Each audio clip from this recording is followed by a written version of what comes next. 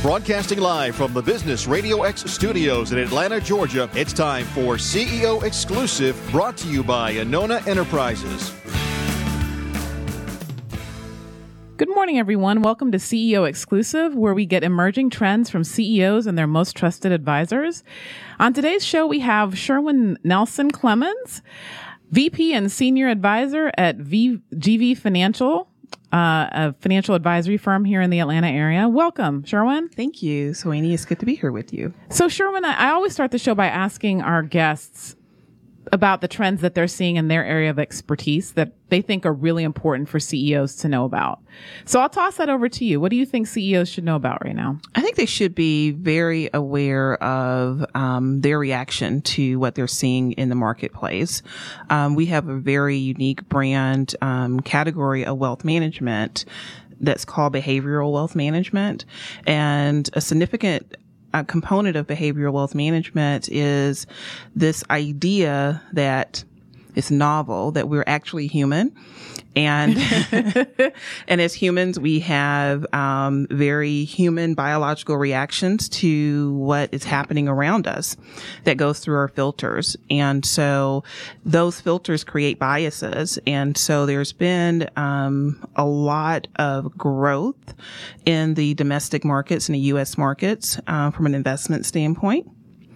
And as a result, seeing that strong bull market, it has been very difficult for some investors to feel like they're missing out, particularly if they are using principles of asset allocation and they have a diversified portfolio. And so, it's, I was thinking about it, in just conversations we've been having with different clients, and the level of anxiety and angst of potentially missing out, on a significant uptick will often cause you to abandon sound principle in investing. And so that's something to be very careful about, because it can, cause you to react, not being aware that you're having an emotional response versus which you will then justify logically, and then make some pretty significant changes in your retirement plans, your investment portfolio that could be a big mistake down the road. So, managing the emotions behind that, what we call this home team bias of seeing the U.S. markets do so well, has been, it's been a challenge. And we often forget past trends that we've gone through when we kind of look at bubbles or look at high PEs, and we want to jump in at just the right time, which is usually wrong, because that's just how we're wired as humans. And so the home team bias is people want to take their money and rebalance their portfolio in favor of U.S. investments because the foreign markets are not doing as well. Well, the foreign markets aren't doing as well relative to the domestic markets. And we are in the U.S. and we're saying great, U.S. companies are doing great, as demonstrated by some of our most prominent indexes. And so you're exactly right. The home team bias says, hey, I'm missing out. This is us. I want to go in there and I want to be able to have a part of the excitement of what seems to be going on here domestically. And so tell me about this, how behavioral wealth management works. So the fact that people bring their emotions into their investment decisions, I think most people are kind of understand that. You know, the bubbles that we've seen in the past 10 or so years are a clear indication that is the case. But when you talk about applying or trying to address that through wealth management, what does that actually mean and how does that look? It's really interesting to me because we often will assess and see the bubbles, but we see it as a problem in other people and not in ourselves. So we rationalize our decisions that, and say we're not being affected by our emotions. And so with behavioral wealth management, what we realized after 10 years of really doing this, having a conversation, but not having a way to name it, is that Traditional financial planning and wealth management is about the dollars and cents. And what we are missing is the fact that we make decisions first from the most developed part of our brain, which is our ancestor brain, where it says it goes into fight or flight. The reptilian brain. The reptilian brain, and what happens in that situation is there's, we say your CEO has gone AWOL. You're in a high stress situation. And when that's happening, that's not a good time to make a financial decision. So your executive function basically has been compromised. It's been compromised, but because our prefrontal cortex and our more developed brain has adjusted and developed in a way to help us reason and make decisions, we rationalize the decision that our reptilian brain has already made. And we recognize that when there's a high stress situation or a high stakes situation, science has shown that your ability to see all of your options is diminished. You can get tunnel vision. You can actually become hypervigilant. So we work very hard to help the clients climb down what we call that anxiety of wealth pyramid, or to just get the oxygen back into the brain so they can think clearly. That's one part of it. The other thing is acknowledging that when you have life events, they have an impact on how you make your financial decisions. So life events could be moving. It could be becoming an empty nester, retirement, a big trip that you're making that was on your bucket list for many, many years. All of these create an emotional response in us that we believe you should acknowledge in order to position yourself to make the best financial decision for yourself. And so we have over 40 tools and conversations that we integrate with the financial planning discussion as well as the wealth management discussion. Yeah, so that was my next question. When somebody comes in with this, their executive function is compromised, they're like, I want you to sell everything, right? Or whatever the irrational statement or behavior is. I guess what I'm not hearing or not understanding is, what does GV bring to that? So what we bring to that are first the acknowledgement that there is something going on with you and so we probably are not in a good place to jump into having a financial discussion. So before we have a financial discussion, we may go through a few exercises to get you calm, or to get you centered, or just to clean the palate. You may have just been frustrated from walking from our very confusing parking garage into the building. And so a few tools may be a gratitude exercise. And that's simply saying, taking a moment, and we may do it with you, and say, let's list 5 things that you're grateful for and why. And then at the end of that exercising, reflecting back over what you listed and acknowledging how you feel as a result. It has an amazing ability to get you calm. Another tool is also called Spotlight on the Positives, where we ask you to look back over the last 30 days and list 5 to 6 things that have been blessings, achievements, things that you would consider to be positive, and just recall them. And that has an amazing way of getting you centered and actually raising your happiness set point for that moment, so you can make better decisions. Another one is confidence, which I often bring up in financial situations. So you come in and you're saying, oh my gosh, I'm missing out, sell everything, or, put it all on black, whatever the black is for the day. And in that situation, I'm going to ask, what are you concerned about? And what are you afraid of? And you may say, I'm just missing out on what my friends are doing. So we may say, well, okay, that's fair. That's one of the ways we as Americans like to determine success, is comparing ourselves to others. So we may have you do a confidence exercise. A confidence exercise says that we're always on the edge of the unknown. And as we face an uncertain future, what is it that you have confidence in that you can make the right investment decisions going forward? And so we try to get out 5 to 6. It's magical. Actually, the first 3 come in pretty easily. That 5th one and 6th one are often harder to come about. But around that time, you start to think more clearly. Then we can engage in what's really going on. It's like trying to have a conversation with a 2-year-old who's having a tantrum. Have you ever tried to have a conversation with a 2-year-old? Thankfully, I don't have children, and so I have never been that close to a 2-year-old. Have you seen them in the store? Yes. Okay. You. And the mom's, come on, don't do that. No, calm down. And the 2-year-old's still screaming and running around having their tantrum. That's really what's happening to us in our adult world. We're saying, sell it. You're not doing a good job.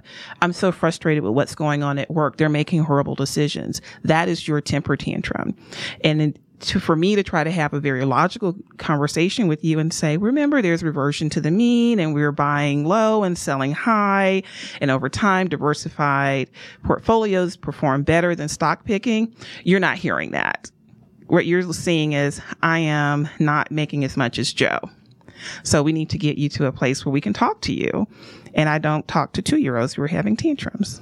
So talk to me about how that conversation, because I can imagine, your average CEO, even if he is having a temper tantrum, I don't think he's readily going to admit that that's what's happening. Readily going to admit that that's what's happening.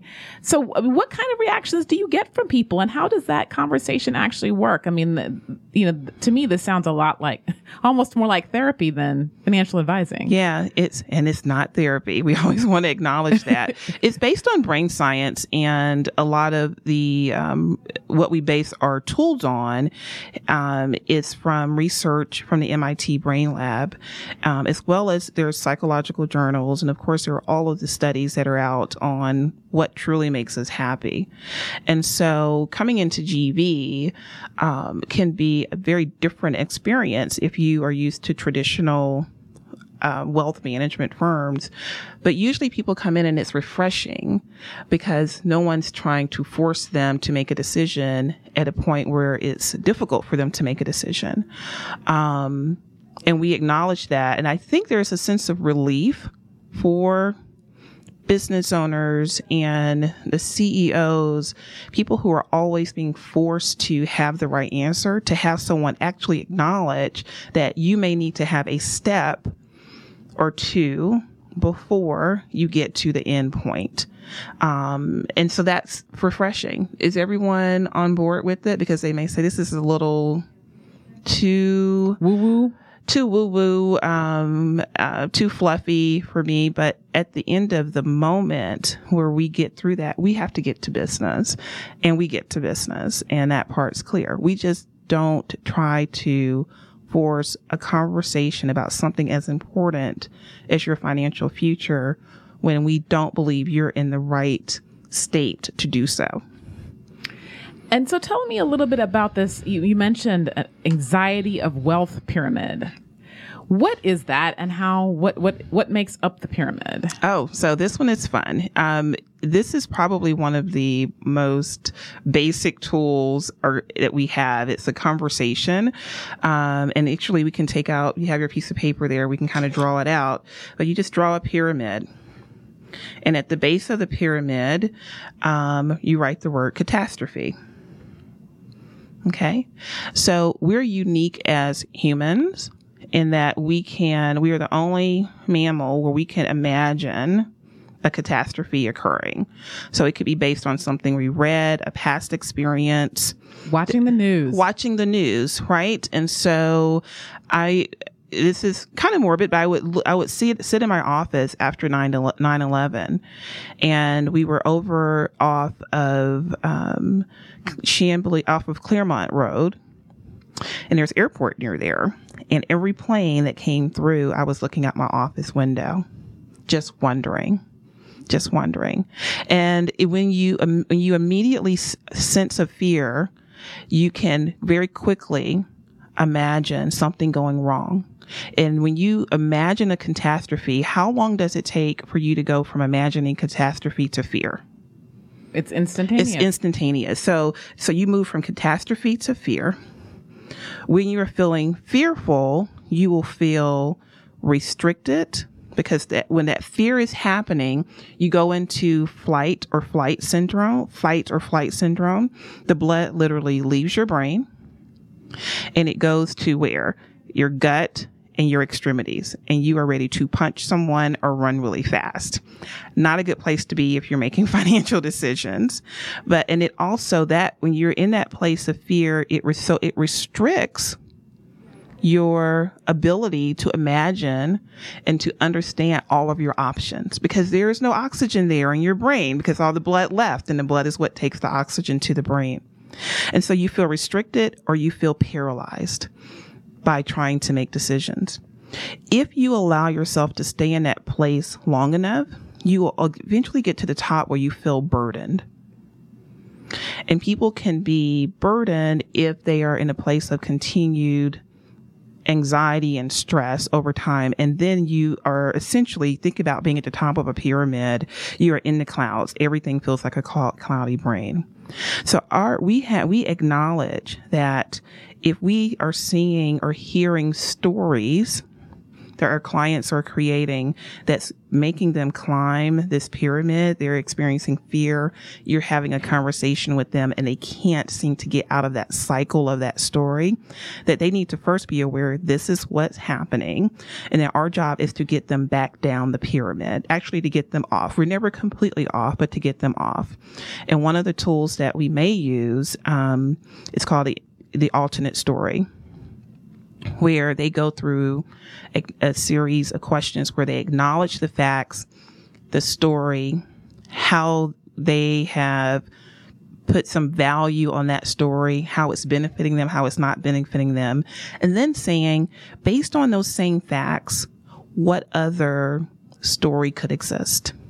And you keep going there until, go to 1, 2, haven't had anyone make it all the way to 3, but they start to realize that they may be being irrational, and now they've pulled themselves down.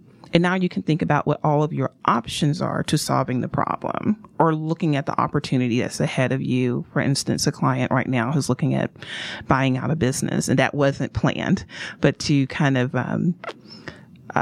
to block out the competition that he may be having in that area. Well, let's get him in a good place where he can actually assess all of his options. Great. So, it's very interesting. You describe all these conversations and a lot of these tools that are around the behavioral wealth management. One of the things that, that I admire about GV and that is, I think, a key part of your brand is GV as a brand doesn't talk a lot about returns, right? You don't focus a lot on, we've made this person this much money or our portfolio performs this at this rate. Talk to me a little bit about that and how you've been able to accomplish that as a company when you're ostensibly managing people's money. Yeah, it's a great question. I think we even struggle sometimes as advisors when we're having that conversation, because people coming in the door, it's like, well, what's your return been? And it is largely supported, being able to move forward and advise in this way is largely supported by the fact that we have a very disciplined investment process that's run by a team. And the research that they put into designing our portfolio so that we can then customize them for our clients allows us to have this level of conversation with our clients, knowing that the asset management piece is working the way it should be. And so it does take a tremendous amount of faith that our process for delivering on our asset management is executing the fundamentals, that it is being followed. So if I'm having this conversation with my client, I need to have comfort that that the investment team is then providing the support we need to support the plans that we're working on. And so we manage, as of May of this year, $1.3 billion in assets. So that's a tremendous amount for a firm of our size. And I think it speaks largely to the impact that we make in putting into context what's important, what's most important. So we're not looking to beat any particular index. Our goal is to reduce the risk that our clients are experiencing and help them have a consistent return that allows them to do what they want to do long term. Consistent singles is the way we describe it. Consistent singles. Yep, it's consistent singles. No home runs. It would be nice. But you have home runs and they come in different ways. So this year we've had a tremendous run in the domestic markets, as we were talking about before. When we did our asset allocation tactical changes in January, one of the changes that we made was increasing our large cap growth and value exposure. That's bode well. We increase it, but we're not putting another 15, 20% there. We're making tweaks along the way. And that's what allows us to do regular rebalancing, which we do on a monthly basis in our clients' portfolios, as well as look on a twice a year basis for trends, headwinds, tailwinds, and economic factors that will allow us to make those small tweaks based on PE ratios in different asset classes that allow us to stay ahead of the curve, but not make any big bets. So, as you talk about these consistent singles, how do you guys measure success? We measure success based on whether our clients are truly using all their wealth to create the life that they want for themselves and have more fulfilling lives that impact their communities. When I end a meeting, if I don't feel like I've helped my client make any progress in that area, that does not feel successful to me. And so it's always bringing it back to the things that we've determined on the front end based on identifying their life priorities, identifying the key relationships that they have, or where do they actually experience what we call flow, or having highly engaged experiences, opportunities to be engaged with making a difference in the lives of others. If they're not using all of their wealth, their time, talents, their financial wealth, their wisdom, and their networks towards that is not a successful play for us. And the reason why we got to that place is there were studies that came out that were very clear, and they continue to run these studies that show over a certain income amount, we're no happier. So if we're continuing to grow money, grow our portfolios, increase our income, and it's not bringing us a more fulfilling life, or we're not feeling happier, then what are we doing it towards? And so our goal is to help our clients put purpose behind the increases that they receive. And that's how we measure success. Do you quantify it in any way? We have to, of course, show consistent returns in portfolios where our managers are our managers are on par with their benchmarks. We have to manage for lower costs by adding things like exchange traded funds, particularly in asset classes where there is not, where there's so much information, there's great efficiencies in those markets. So an example would be domestic large cap growth stocks. There's significant efficiency in that market. So it's very hard for managers to have a consistent edge because everybody's looking at the same information. So we'll have a 50-50 ratio there. Well, we'll have a 70-30 ratio of active managers versus passive in an asset class like emerging markets. And so we're measuring our manager performance, our manager selection process, our asset allocation versus certain benchmarks that we've pulled from the marketplace. Mm-hmm. And I would assert, and I'm going to ask you, that this focus on happiness is one of the key differentiators, one of the things that differentiates GV from pretty much any other wealth management firm that I've seen. Do you agree? I think it's, I think a few years ago, it probably was. More people are realizing, which we're really happy about, that you do need to help your clients focus on happiness. I think one of the key differentiators for us at this stage of the game is we figured out how to do it in a way we can see the difference as our clients are creating these lives, for themselves. They're making decisions that do not necessarily result in them having more money, but they have more fulfillment. They have more fulfillment in their lives. So we actually have tools and we have conversations. We train on this a lot internally on having the conversations where you ask questions to help the client uncover their wisdom. That's very different because you come into the financial services industry being an expert. And I want to give you the information. I know the answer. And so one of my favorite refrains when I'm working with the advisors and we're doing one-on-one coaching or we're training is to tell them, you don't know.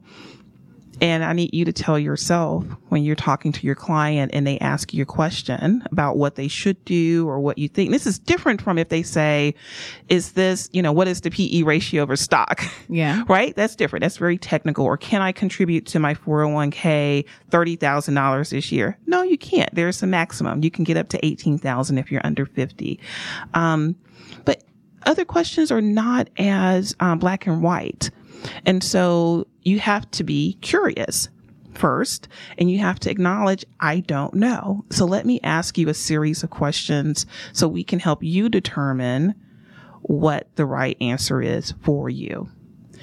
And then we have to have enough emotional intelligence to remove our own, or at least acknowledge, you can't really get rid of, but acknowledge our own personal bias when those questions come to us. So tell me a little bit about, you mentioned a lot of things, right, that are not necessarily the dollars and cents that people think of when they think of a financial advisor, happiness, flow, anxiety, these kinds of things. And I've always believed that there's this huge intersection between, money and our money concerns and, our ontological, spiritual, emotional, whatever that other thing. Yeah. And you or GV seems to be sitting right there in that intersection between those two concepts. How does money, and money and financial concerns, and how does that intersect with who we are as people and our spiritual identity, emotional identity, and things like that?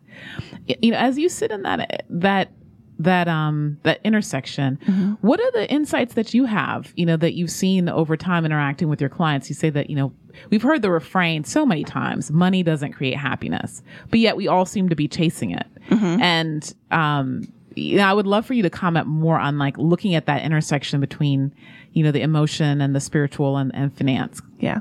Well, I think one thing we have to, acknowledge is that, and we're talking about happiness, happiness takes work and happiness takes sacrifice, right? So if I want to have a good relationship with my mom, then I will sacrifice making sure the house is spotless when she's coming through for the weekend, and I am going to put my best face on even though I'm really tired and not really up to hosting.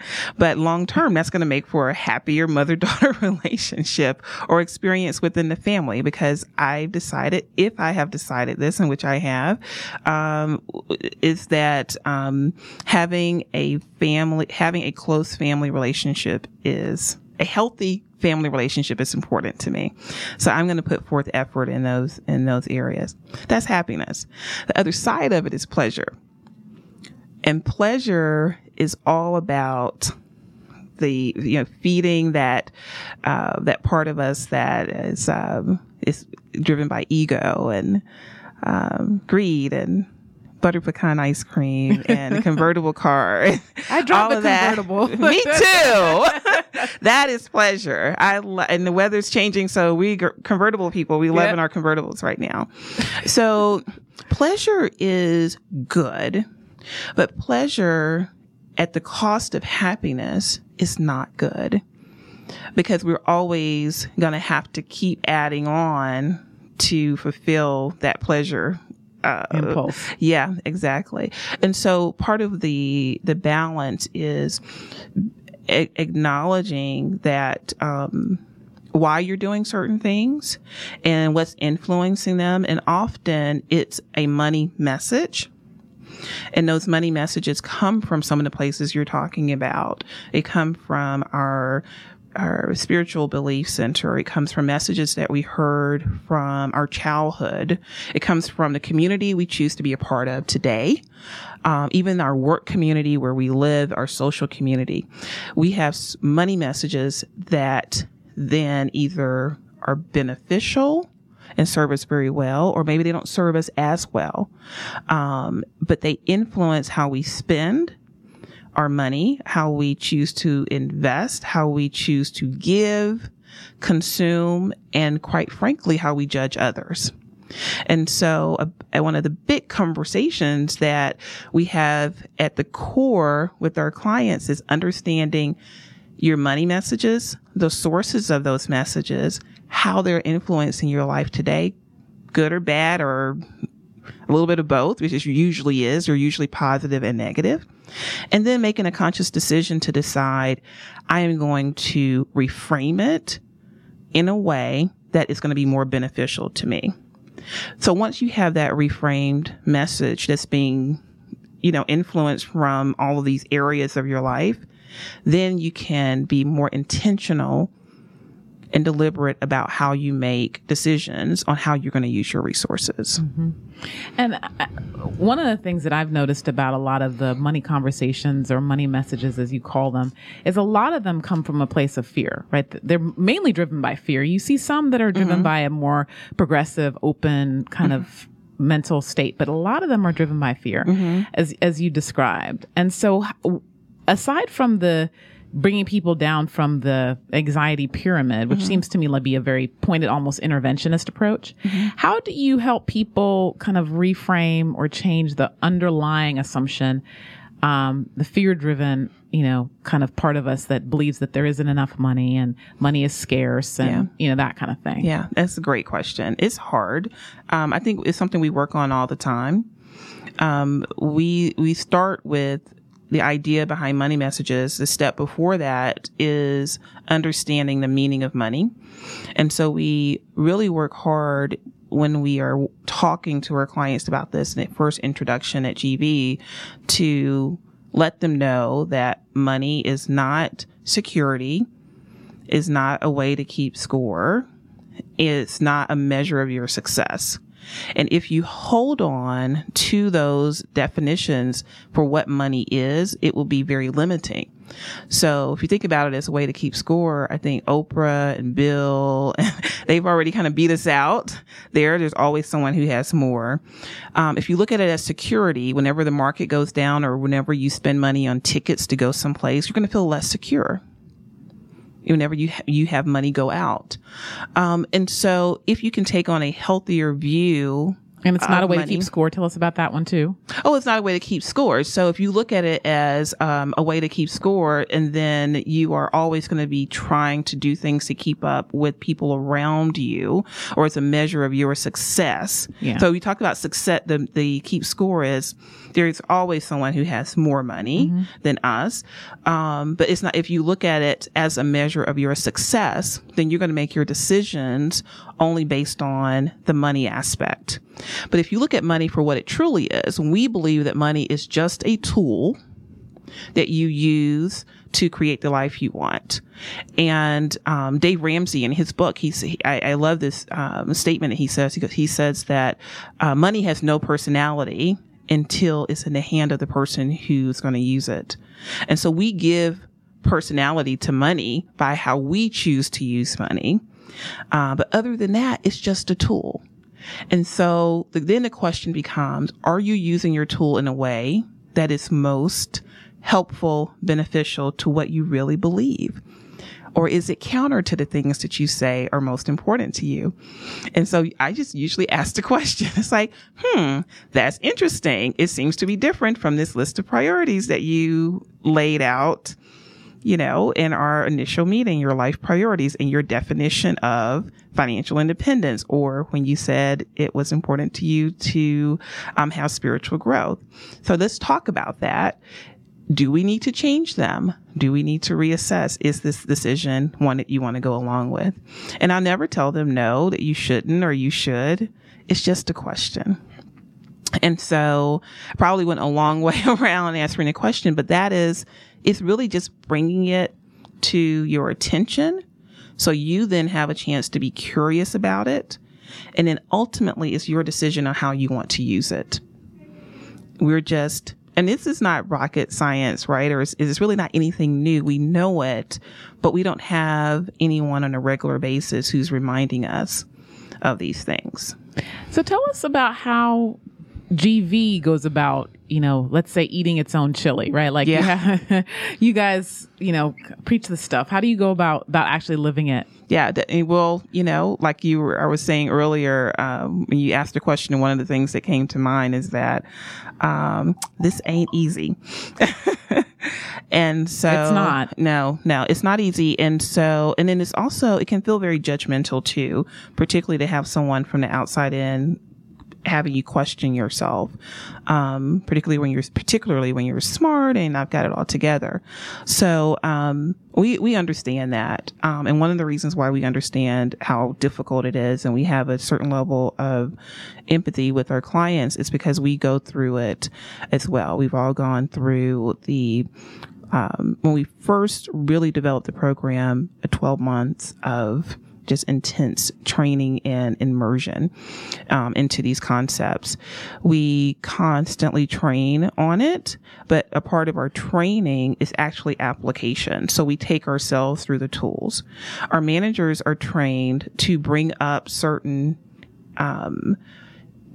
communication problems that may be directly related to some of these same concepts. We realize if you have a meeting you have a day of meetings sort of back to back to back. We've all had those where you have like 2 minutes in between one to the other, that you may want to start that meeting by doing one of our stress and decision-making tools before you ask your team members to come in and engage.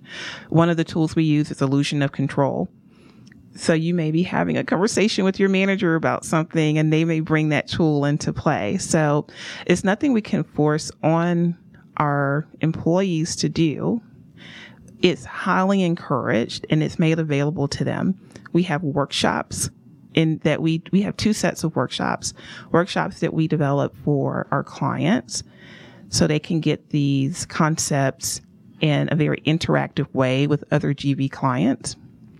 And it's always good to kind of see that other people have some of the same issues and concerns that you have. So it creates community. And then we have internal workshops for our employees. And then all of our employees can, if they choose, they link up with an advisor, one of the senior level or mid-level advisors who take them through the conversations we have with our clients. So we work, and we have so much more work to do internally on creating more opportunities for our employees, and not just to experience the tools, but for us to have policies in place that support this idea. We encourage vacation. Please go have balance.